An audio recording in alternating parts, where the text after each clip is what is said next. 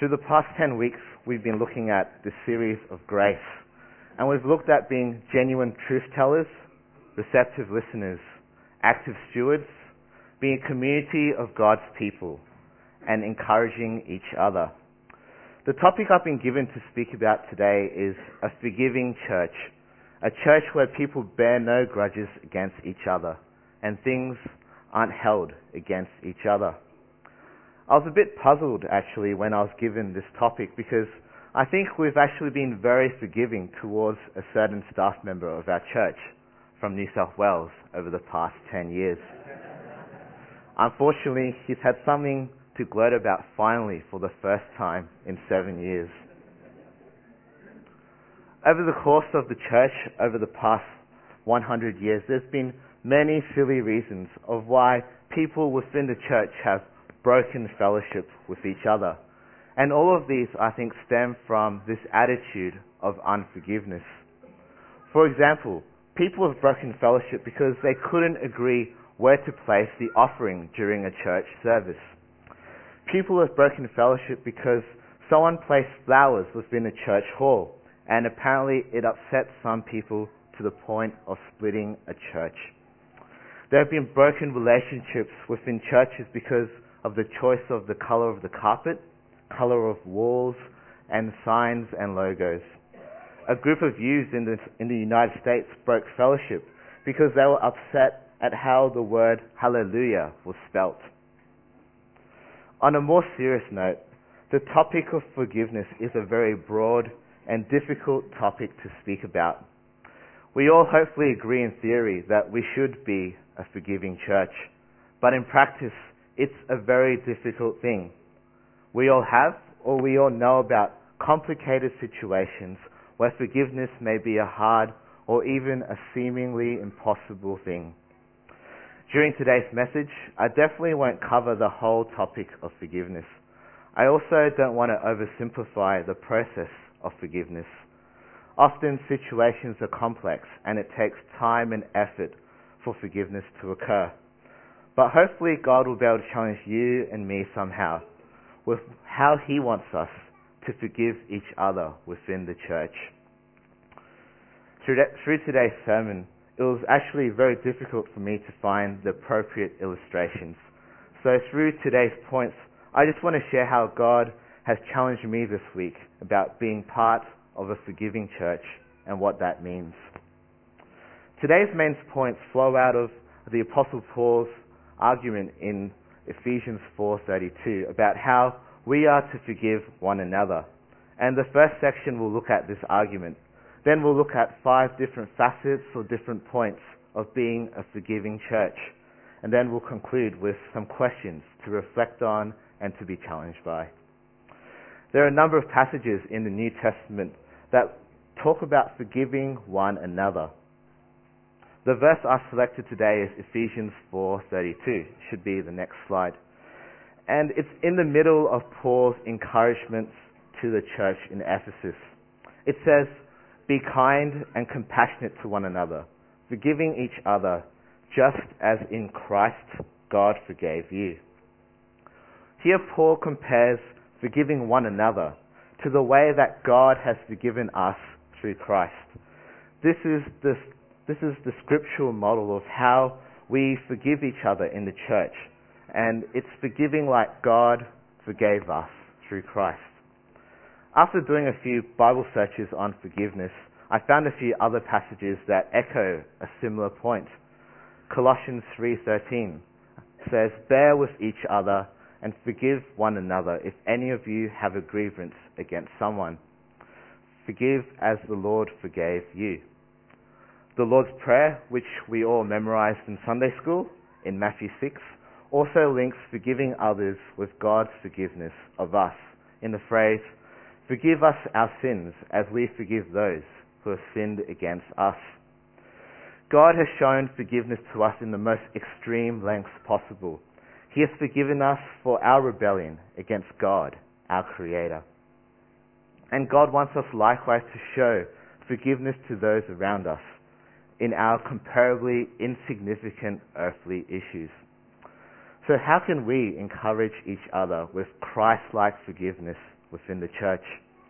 I want to suggest 5 ways that God has forgiven us and that God is challenging us in showing forgiveness towards each other. The first way that God forgives us through Christ is that he shows genuine forgiveness, or the words extravagant or loving and gracious forgiveness might describe it better. We sang it before in Amazing Grace. This passage that we read before in Luke 15 about the parable of the prodigal son really shows this point. This passage that we read is seated in a group of lost and found parables, where Jesus tells in response to the Pharisees who are angry about Jesus eating with sinners. Most of us know the story. Our father has 2 sons. The younger son gets bored, takes his inheritance from his father, and wanders around the world. He goes broke, and after a while he sees his mistake and decides to return home. In verse 20 to 32, Jesus tells of the response of the father, who illustrates God, and also the elder brother in verse 25 to 32, who is most likely illustrating the Pharisees. First, we'll look at the response of the Father, which is an image of how God, through Jesus, forgives us. It describes his genuine forgiveness towards us, and this is the example of how we are to forgive one another. Notice we fly over verse 20 to 24, the extent that the Father goes to forgive and welcome his lost son. Firstly, the Father sees his son and feels compassion. This shows that the Father wanted his son to come back. He wanted fellowship and his relationship with his son again. Secondly, the Father runs out and embraces his son. We can read this and just take it for granted, but we need to remember that now in the story, the father is now old. And in Eastern culture, it's actually undignified and against etiquette and dishonorable for a man to run in public. It's like if I went to Jamie Oliver's restaurant and ate without cutlery, which is what I did once, actually. This shows the extent of God's forgiveness. Thirdly, the father reinstates the son back into the family with the best robe, a gold ring, and sandals on his feet. No works required, no strings attached. Grace is shown. The son is part of the family again. And fourthly, and my favorite part, the father throws a barbecue with his most prized-aged marble Wagyu beef steaks to celebrate his son's return. All of these point to the extent of God's forgiveness towards us. God wants a relationship with us, and he's waiting, knocking on each of our doorsteps. And when we do come to him, God welcomes us with open arms, grace and love. No works required, no strings attached, no paperwork needed. And God not only welcomes us into his family, but he gives us the title of heirs and children in his kingdom. God is abounding in grace and love. It's genuine forgiveness, this extravagant demonstration of grace and love. It's shown from the Father towards the Son. It's shown from God to us through Jesus. And God wants us to show this genuine forgiveness to each other. Forgiveness that is abounding in grace and love. The opposite responses alluded to in the older brother's response from verse 25 to 32. And this demonstrates the difficulties that we may have in genuine forgiveness. In contrast to the father, the brother receives the news with anger and does not want to see his younger brother. He's reluctant to show love and reinstate fellowship. Sometimes we are similar. Instead of showing genuine forgiveness, we are angry and we either grudgingly forgive. We say we forgive, but it's just out of necessity and because we have to. And it's not out of grace and love. Or it's either that, or sometimes we just don't forgive at all. I know these situations are usually very complicated, and conversations need to take place Trust needs to be built. I don't want to oversimplify these issues, but I think we all need to make sure we're approaching these situations with a pure and godly mindset, with the intent of showing genuine forgiveness. Over the past month, God has rebuked me for not showing genuine forgiveness in the past. I said I'd forgiven someone, but there was no love or grace shown towards them at all. Rather than showing genuine forgiveness, I just forgave them grudgingly, which made me question if I forgave them at all. And after this realization, hard conversations took place, and now my mindset is on forgiving this person with grace and love. God wants us to show genuine forgiveness, abounding in love and grace for each other. The second way that God forgives us through Christ is that He shows complete forgiveness. God forgives us in full, which should be the next slide. In Colossians 2:13-15, Paul talks about what Christ has done for us. And he says that He forgave us all our sins by nailing it to the cross. In the Old Testament, Jeremiah records a prophetic statement from God which says, "For I will forgive their wickedness and remember their sins no more." Complete forgiveness means that the issue is dealt with, it's done, and it won't come up again. This is how God forgives us. Jesus' death completely deals with all the sin in our lives. And God says that in both the Old and New Testament that when we truly come to Jesus, our sins will be remembered no more. So reading this through the filter of Ephesians 4:32, forgiving each other as God through Christ forgives us. God wants us to show complete forgiveness to each other. This means that when we forgive someone, it's dealt with, it's done, and it won't come up again. It means we won't bring it up with that person again. We won't bring it up to other people again, which is gossip anyway. And we won't bring it up, most importantly, in our minds again. And this really spoke to me this week also, as I remembered many times in the past when I say that I've forgiven someone, but really I'm still revisiting it in my mind over and over again. I still harbored small segments of reluctance to let go of the issue. I wonder if this is something that you struggle with also. The biggest difficulty of complete forgiveness for me is that we see some issues as too big to let go of. That other person might have wronged you greatly, or the situation may be very complicated. Again, don't want to oversimplify the situation, but I'd like to remind you and me of what God reminded me personally this week. God removed the biggest step ever as He forgave me and you. Any earthly debt is small, it's tiny, it's minuscule compared to our rebellion against our Creator and God's forgiveness of that. Matthew 18's parable of the unforgiving servant really speaks more about this. God wants us to show complete forgiveness to one another, forgiveness that's in full. The third way that God forgives us through Christ is that He forgives sacrificially. God forgives us at a cost.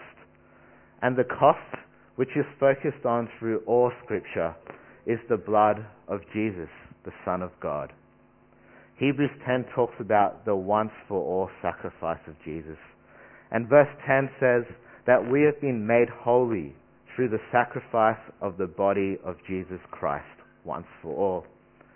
Our holiness, our relationship with God, God's forgiveness of us is made possible through the sacrifice of Jesus. God forgives us sacrificially. And again, reading through the filter of Ephesians 4:32, God wants us to forgive each other, even when it may cost or hurt us.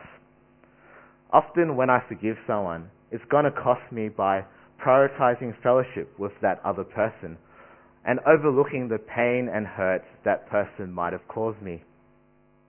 Sometimes it might cost financially, it might cost time, or it might cost even more pain. But the cost that we might pay for forgiveness is tiny compared to the cost that God paid in his sacrifice for us. I heard a story, I think it was a friend, about him being in a small car accident, and it was with another driver, and this guy was willing to put aside the issues of cost, of time, to really reach out to the other person. And because he was willing to do that, put these things aside, he actually began a good friendship with the other driver through a car accident, which is amazing. Sometimes we don't forgive well because we're not willing to sacrifice anything. We don't want to pay the cost. But God wants us to show sacrificial forgiveness to one another, forgiving even if it costs. The fourth way that God forgives us is that he forgives us impartially. His forgiveness stretches towards all people. A couple of weeks ago I preached in the night service about the body, and Paul says in 1 Corinthians that it doesn't matter if you're a Jew or a Greek, or an Aussie, Asian, African, American, or even a New South Welshman, especially after excessive gloating that we've received this week. It doesn't matter if you're a slave or free, if you're a professional, a tradie, a retiree, or a student. It doesn't matter. God's forgiveness stretches towards all. Romans 10:13 says that everyone who calls upon the name of the Lord will be saved. So if God's forgiveness is impartial towards everyone who calls on him, that means our forgiveness should also be impartial towards everyone. It's so easy to us to show forgiveness to some people and not others. If a friend and a stranger wronged me the same way, I'd probably be more inclined to forgive the friend but not the stranger. Or maybe sometimes it's the opposite. I think I'm usually a gentle and nice guy, but when I get on the sporting fields, Mr. Nice Guy goes away and is replaced by Mr. Competitive. When I played competition badminton many years ago, I'd play doubles matches with a mixture of different partners. When I played with friends, it'd be very easy for me to get over a friend who was playing a bad game. But when it was someone I didn't know very well, I used to get frustrated and annoyed and more unforgiving when they played a bad game. When I knew that my partner was a good player but wasn't playing well or to their potential, I'd probably hold it against them more than a partner who I knew wasn't good. And I did all this subconsciously, and I never really thought about it back then. In life situations, I'm certain that the same principles apply. We all struggle in some way in showing impartial forgiveness, showing forgiveness towards all and everyone. We give preference to people subconsciously. So when we're in these situations, we need to think and to ask ourselves, am I showing impartial forgiveness here? Am I showing forgiveness to everyone? God wants us to imitate his forgiveness towards us and demonstrate impartial forgiveness, forgiving all peoples regardless of their relationship, culture, or status. The final point I want to draw your attention to today about how God forgives us is that he initiates forgiveness towards us. Romans 5:8 says, "While we were still sinners, Christ died for us." In our broken relationship with God, God took the initiative. Christ died for us while we were still sinners, while we were still helpless. And he did this to extend God's forgiveness towards us. Jesus also speaks about the importance of us taking the initiative in forgiving others and doing it as soon as possible. In Matthew 5, verse 20 to 24, Jesus is speaking about the importance of living with peace with one another as followers or as disciples of Jesus. In particular, verse 23 and 24 says, "If you're offering your gift at the altar, and there remember that your brother or sister has something against you, leave your gift there in front of the altar. First go and be reconciled to them, then come and offer your gift.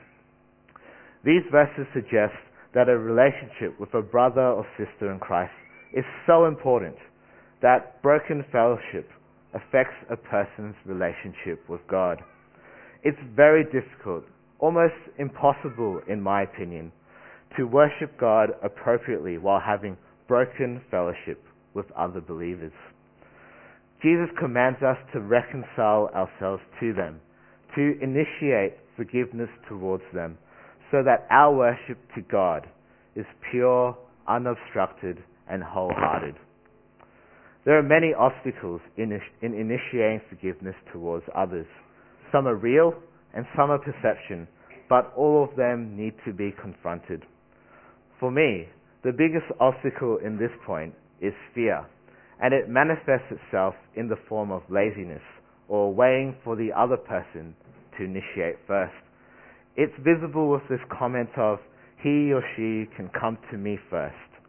And this is something that God again has corrected me this week.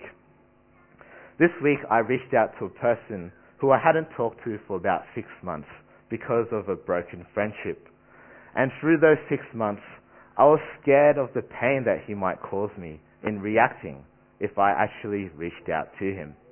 But God really convicted me of this and convicted me to initiate forgiveness towards him instead of just waiting and putting it off. Initiating forgiveness is courageous. It's a bold thing to do. But most importantly, it's what God wants us to do. So just to summarize the points so far, the filter we're looking at is Ephesians 4:32. It says, "Be kind and compassionate to one another, forgiving each other, just as in Christ God forgave you." God wants us to be a forgiving church, a church where we bear no grudges against each other, a church where things aren't held against you. And God wants us to encourage each other with genuine forgiveness, forgiving from the heart, abounding in grace and love, with complete forgiveness, forgiving in full, with sacrificial forgiveness, forgiving even when it costs, impartial forgiveness, forgiving all people, and initiating forgiveness, to take the first step in forgiving. By practicing these things, not only do we honor and glorify God, but we also encourage each other in the body of Christ, and we become a true example of Christ's forgiveness towards us. So just to finish off today, I've put together a number of questions for us to reflect on and to challenge ourselves with. You might like to write them all down, or just pick the question that applies to you the most. Each question is an application from each of the 5 points that we've looked at.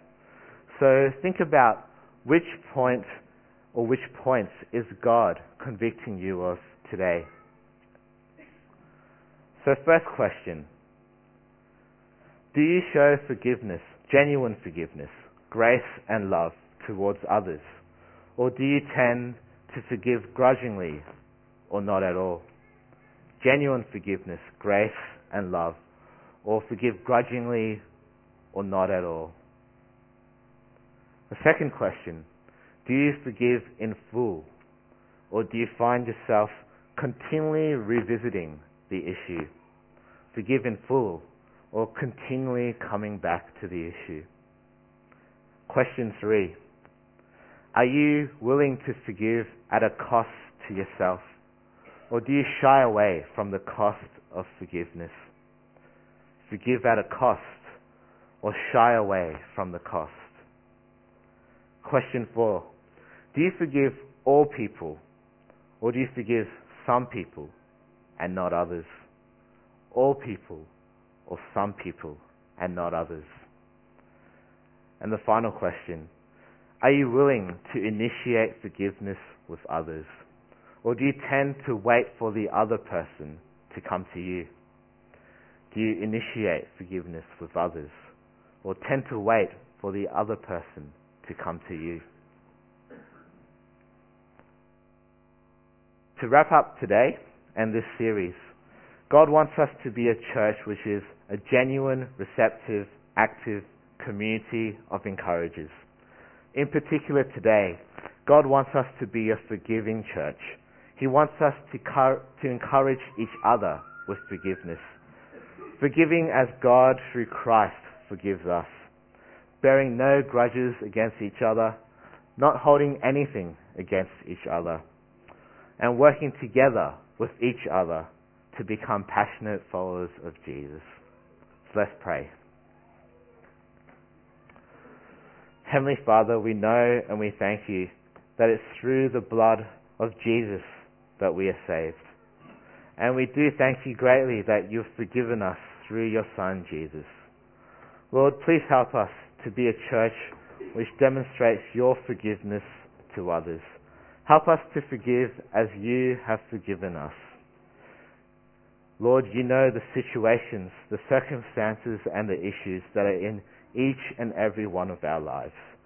You know what we're feeling and what we're going through. And Lord, I just pray that you help each and every one of us to put on this mindset of forgiveness. And we do it because you reign over our lives. You reign over our church and you reign over our world. And we pray these things in Jesus' name. Amen.